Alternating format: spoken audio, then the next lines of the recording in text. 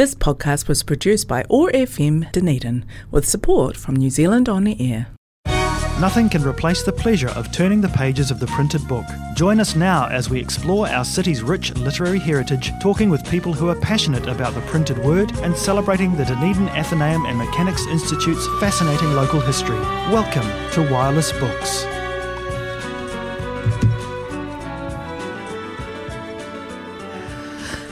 Welcome everyone. Don't you worry, that was just the head librarian falling into the station. It is, of course, another edition of Wireless Books brought to you from the still rather swish studios of Otago Access Radio or Otago Access Media on and for the Athenaeum and Mechanics Institute, Dunedin's oldest institution, bar none, and we're still going really strong, wouldn't you say? Well, yes, we are, but I don't know that I am. Oh, no, look, you don't look a day over 42. Sure. And I haven't been here since last year. No, I know. Yes, last time I got to have a very exciting time talking to myself. It must have been a real treat for the listeners. They must be so thrilled that you're back, as I am. Oh, I highly doubt that. But anyway, how's your fortnight been? Oh, actually quite busy. It's I feel like I've barely had time to turn around and touch my nose. Oh, goodness. Now tell me because Dunedin has a lot of cruise ships coming in, and I know that the Athenaeum is renowned for, being in a beautiful old building. Do you have many tourists just come in through those double-windowed French doors just to have a gander? Yeah, we do actually. It's amusing. Sometimes the tourists seem to be able to find us much more easily than the locals. Yeah, funny that, yeah. I had a man come in today, actually. He was a local, and he was saying, "Oh, yes, I've been to the theatre, but I didn't know about you guys." I just explained to him, we're much older than the theatre, actually. Just very, very unobtrusive. Keep ourselves to ourselves. That's right. We just don't like to shout to the rooftops too loud. We tend to find, I tend to find, is that it's people who are librarians. They seem to hunt us out with a passion. I think they're just interested to see what other libraries are like around the world, and so. And do you know, I would imagine that some people from overseas who come here and they go into the Athenaeum are absolutely delighted for several reasons. One is because it's in a beautiful building. The library itself is really interesting, intricate and beautiful with that gorgeous mezzanine floor, which is, always a treat. One can't but help go around it because of that. But also delighted, for the bibliophiles, that there is still such a private, small library in existence. I think so. But the other thing is, I think a lot of them think that we're the public library, and so they'd be disappointed in that case, wouldn't they? No toilets for a start. Well, that's the other big thing, is redirecting people to where the public toilets are. But it's just one part of the things of the job, that people come in and you have a chat to them, and lovely, really lovely. Yeah, it is nice. Because, of course, people who love books are always lovely. And always welcome. Now, I've got some, not so new books. I've got one very new book, though. It's called The Vanishing Point, and it's by Andrea Hotary, who, of course, is a local writer, though I think she lives in Auckland now, but she's the daughter of Cilla McQueen and Ralph Hotary.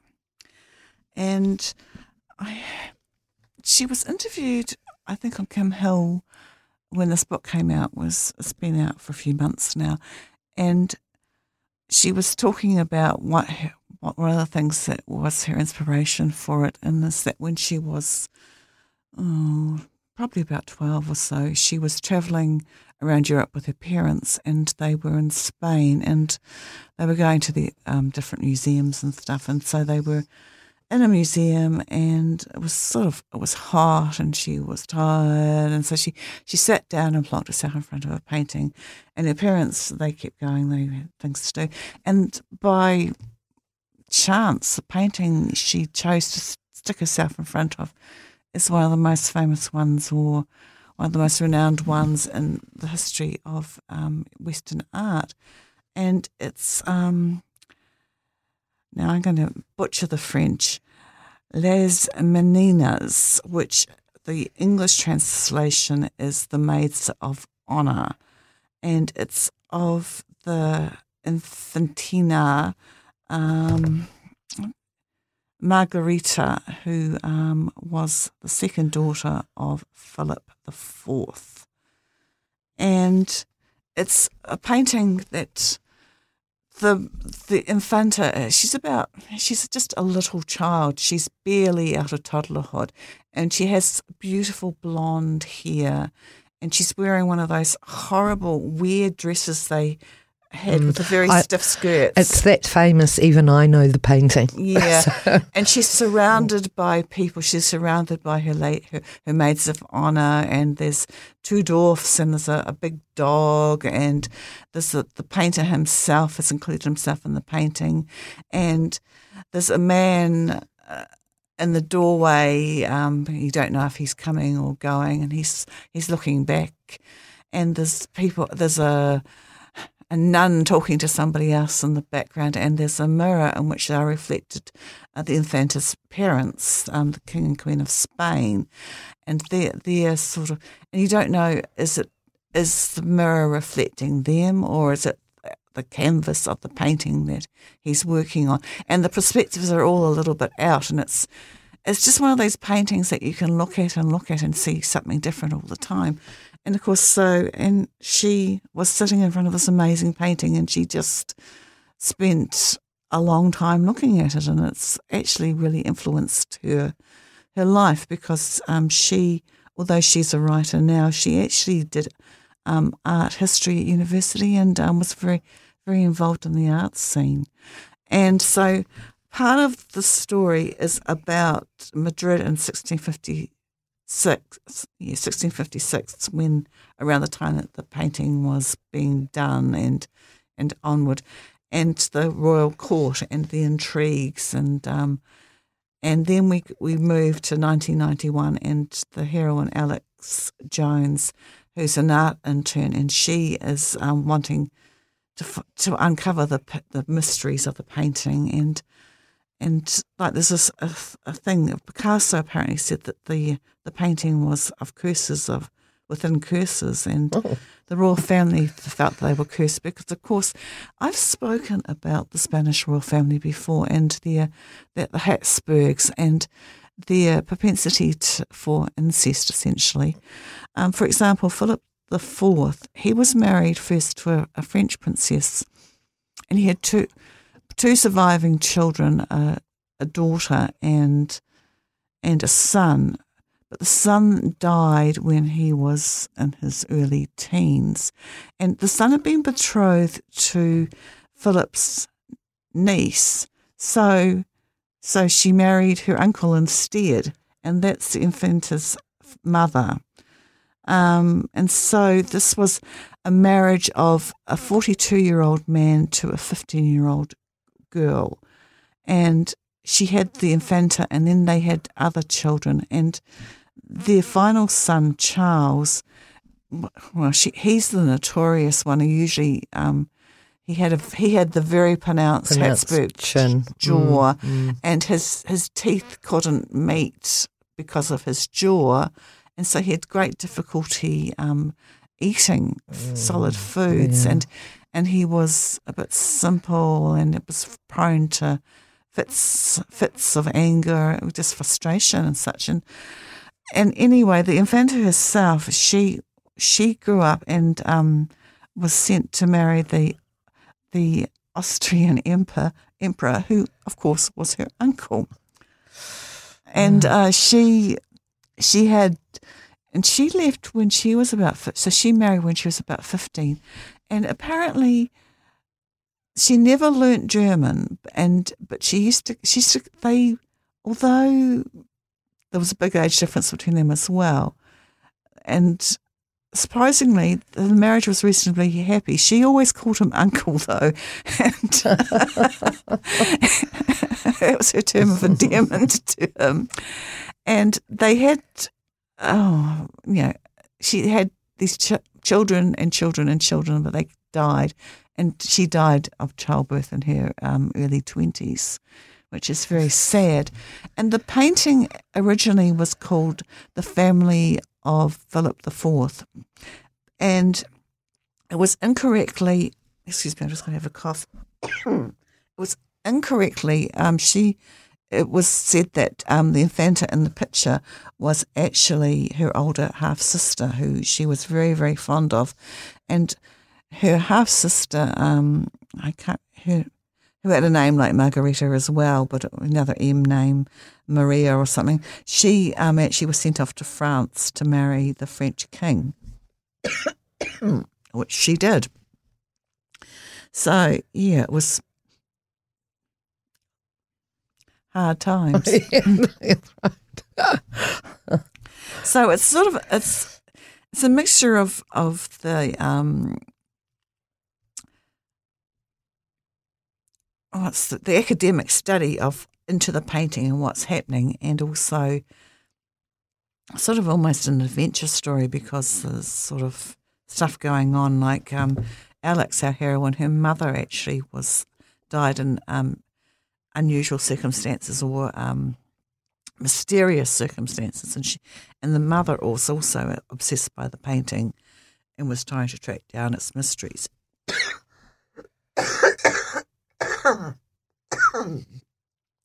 How typical. I've had a totally cough-free day, and the minute I get in front of the microphone, my throat starts to scratch, and I need to have a good cough.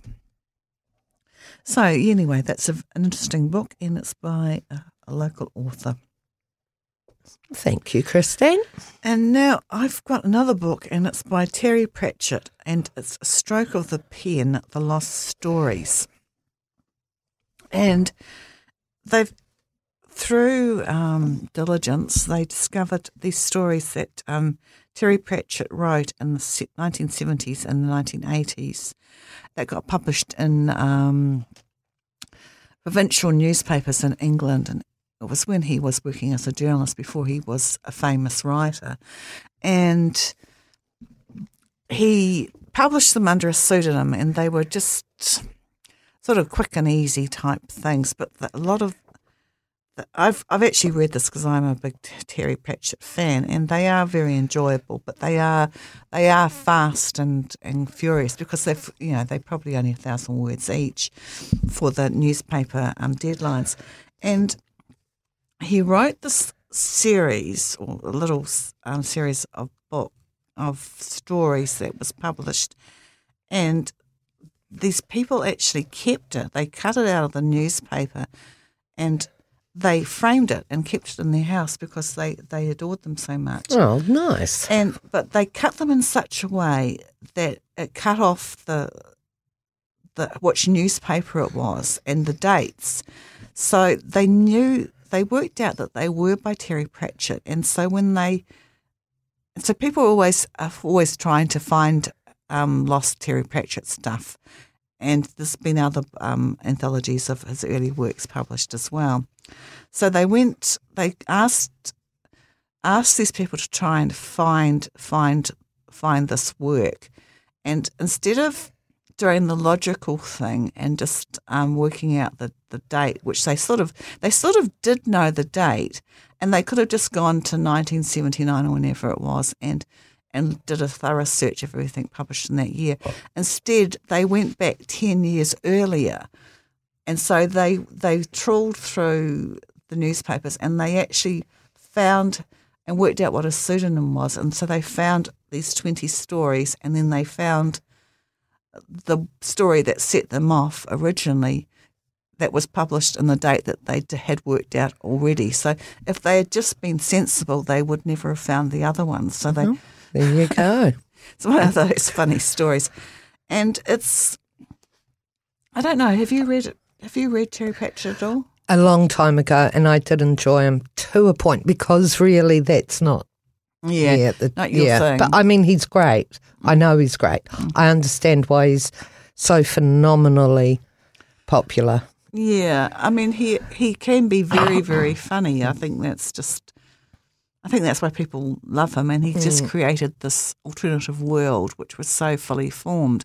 But of course it was fully formed because he had, 20 years or so mucking around working it out beforehand before he started to get published. And I enjoyed it a lot. Well, there you go. High praise indeed. Look, I'm just going to give your poor old throat a wee bit of a rest, and we'll play a sting, shall we? Oh, thank you. Oh, let me see if I get it correct. Oh, we'll go for that one. Yeah. The Dunedin Athenaeum and Mechanics Institute welcomes new members. Enjoy the Athenaeum's quiet, warmly carpeted library and reading room, and share in the joy of books, new and old. Visit www.dunedinathenaeum.org.nz for more information, or pop into the Athenaeum Library at number 24, The Octagon. The Dunedin Athenaeum and Mechanics Institute, celebrating Dunedin's rich literary heritage since 1851. Yep, since 1851.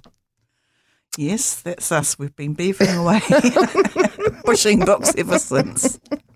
Yeah, book pusher. Yeah. Now, I've got we were given a whole lot of books. This romance is set in Australia. It seems to be a real genre. This is The House at the Bottom of the Hill by Jenny Jones, who was a best-selling Australian author. And she's created this series about a town called Swallows Fall. And this woman, her mother has died in a mysterious... This is the second woman who's had a mother with a mysterious death. What are these mothers doing? So she wants to find answers, and so she feels the answers can only be found in the one place. And so she buys a bread and breakfast establishment in Shadows Falls, a small town in Australian snowy mountains, as a ploy to get close to the man who might have the answers.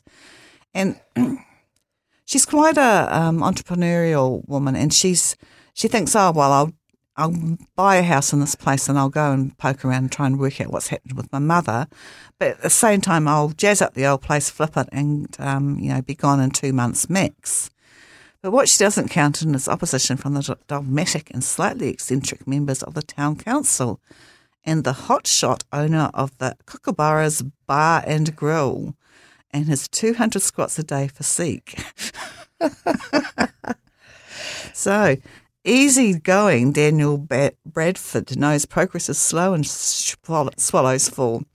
He's finally about to put his plans into place to upgrade the hotel when a prim and proper countrified redhead blows into town, putting everyone on edge.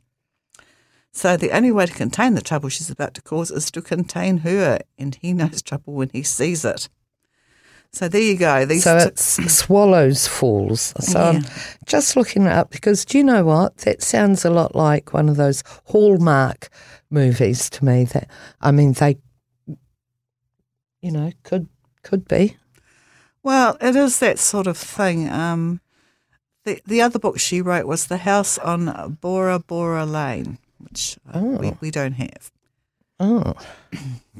I'm just quickly going in here. I actually read this. Because I always, when I get new books, I always read a bit of them. And I actually read, it was engaging, and I was sort of vaguely interested enough I read it all. So the book's got 4 out of 5 by whoever reviewed it, so there we go. And also I've got, it's not the latest, it's an old one called The Children of Liberty by Paulina Simmons, the best-selling author of The Bronze Horseman. And this is another saga-y type book. And it starts with a girl called Gina who is sailing from Sicily to Boston's Freedom Docks. Because apparently at one stage, I think a fire or something happened at Ellis Island, and you had to go into Boston instead for a year or so while they were rebuilding. And so she goes into Boston with her mother and her brother, because their father, who always wanted to immigrate to the United States, had died, and they're sort of following his dream. And there she meets a man, Harry Barrington, who is searching for his own place in the old world of New England. So she's an unrefined immigrant, and he is a first family Boston blue blood, yet they are hopelessly drawn to each other. So there you go. And the rest is history. Well, yes, and I think possibly this is part of a wider series of books, because that's the sort of thing that Paulina Simmons does. She sort of starts off, she writes these big saga-y type things, and you either like big sagas or you don't. I think I don't like them because I always find it very annoying. You read a book and it's sort of everything gets sorted out at the end, and then you go back to the family and you're supposed to follow the doings of their children, or else everything's happy at the end of the book, and the next book something's happened and they've all been torn apart again, and then they've got to get back together again, I think. And I always think, I've just spent 220 pages getting these two people together before. I'm not going to waste another. Oh, look, I don't often say this, but I know what you mean, Christine, and I totally agree. Very good. Well, I thoroughly enjoyed one of the books you gave me, The War That Saved My Life. Goodness me, I'm like you, by Kimberly Brubaker Bradley. Absolutely loved it. Children's story. Well, it's not a children's story. I would liken this book as in like the boy in the striped pajamas, because they're adult books, but children can read them. They're horrific. Absolutely, yeah. Well, we all know how horrific the subject matter is, but they're written through the eyes of children, and they're just absolutely universally brilliant as well. So I'd say to any of the members, if you love a good war story that involves really resilient children, The War That Saved My Life, that's one for you. Won an award, the Kimberly. No, sorry, not the Kimberly, the Newbery Honour book. Yeah. And I'm wearing my glasses. That's so embarrassing. Funnily enough, you're wearing them. Yes. But I put it aside for you because you were talking about how much you love the boy with striped pajamas, and I thought, I bet this book will really. There you go. Yeah. Gosh, personal service. Yeah, it's about a girl who's got a twisted foot, and her mother is basically seems to hate her, and her and her little brother are evacuated from London, and they Well, there's more to it than that, because the little girl wasn't going to be evacuated to London, and she taught herself to walk, and she, come hell or high water, she was getting on that train with the little brother, so she escaped, and then again in the country. Oh, and that's what it reminded me of too, when her and her little brother were the last ones left. They were filthy, malnourished urchins. No one picked them at the nice country village, and so they were foisted upon a spinster.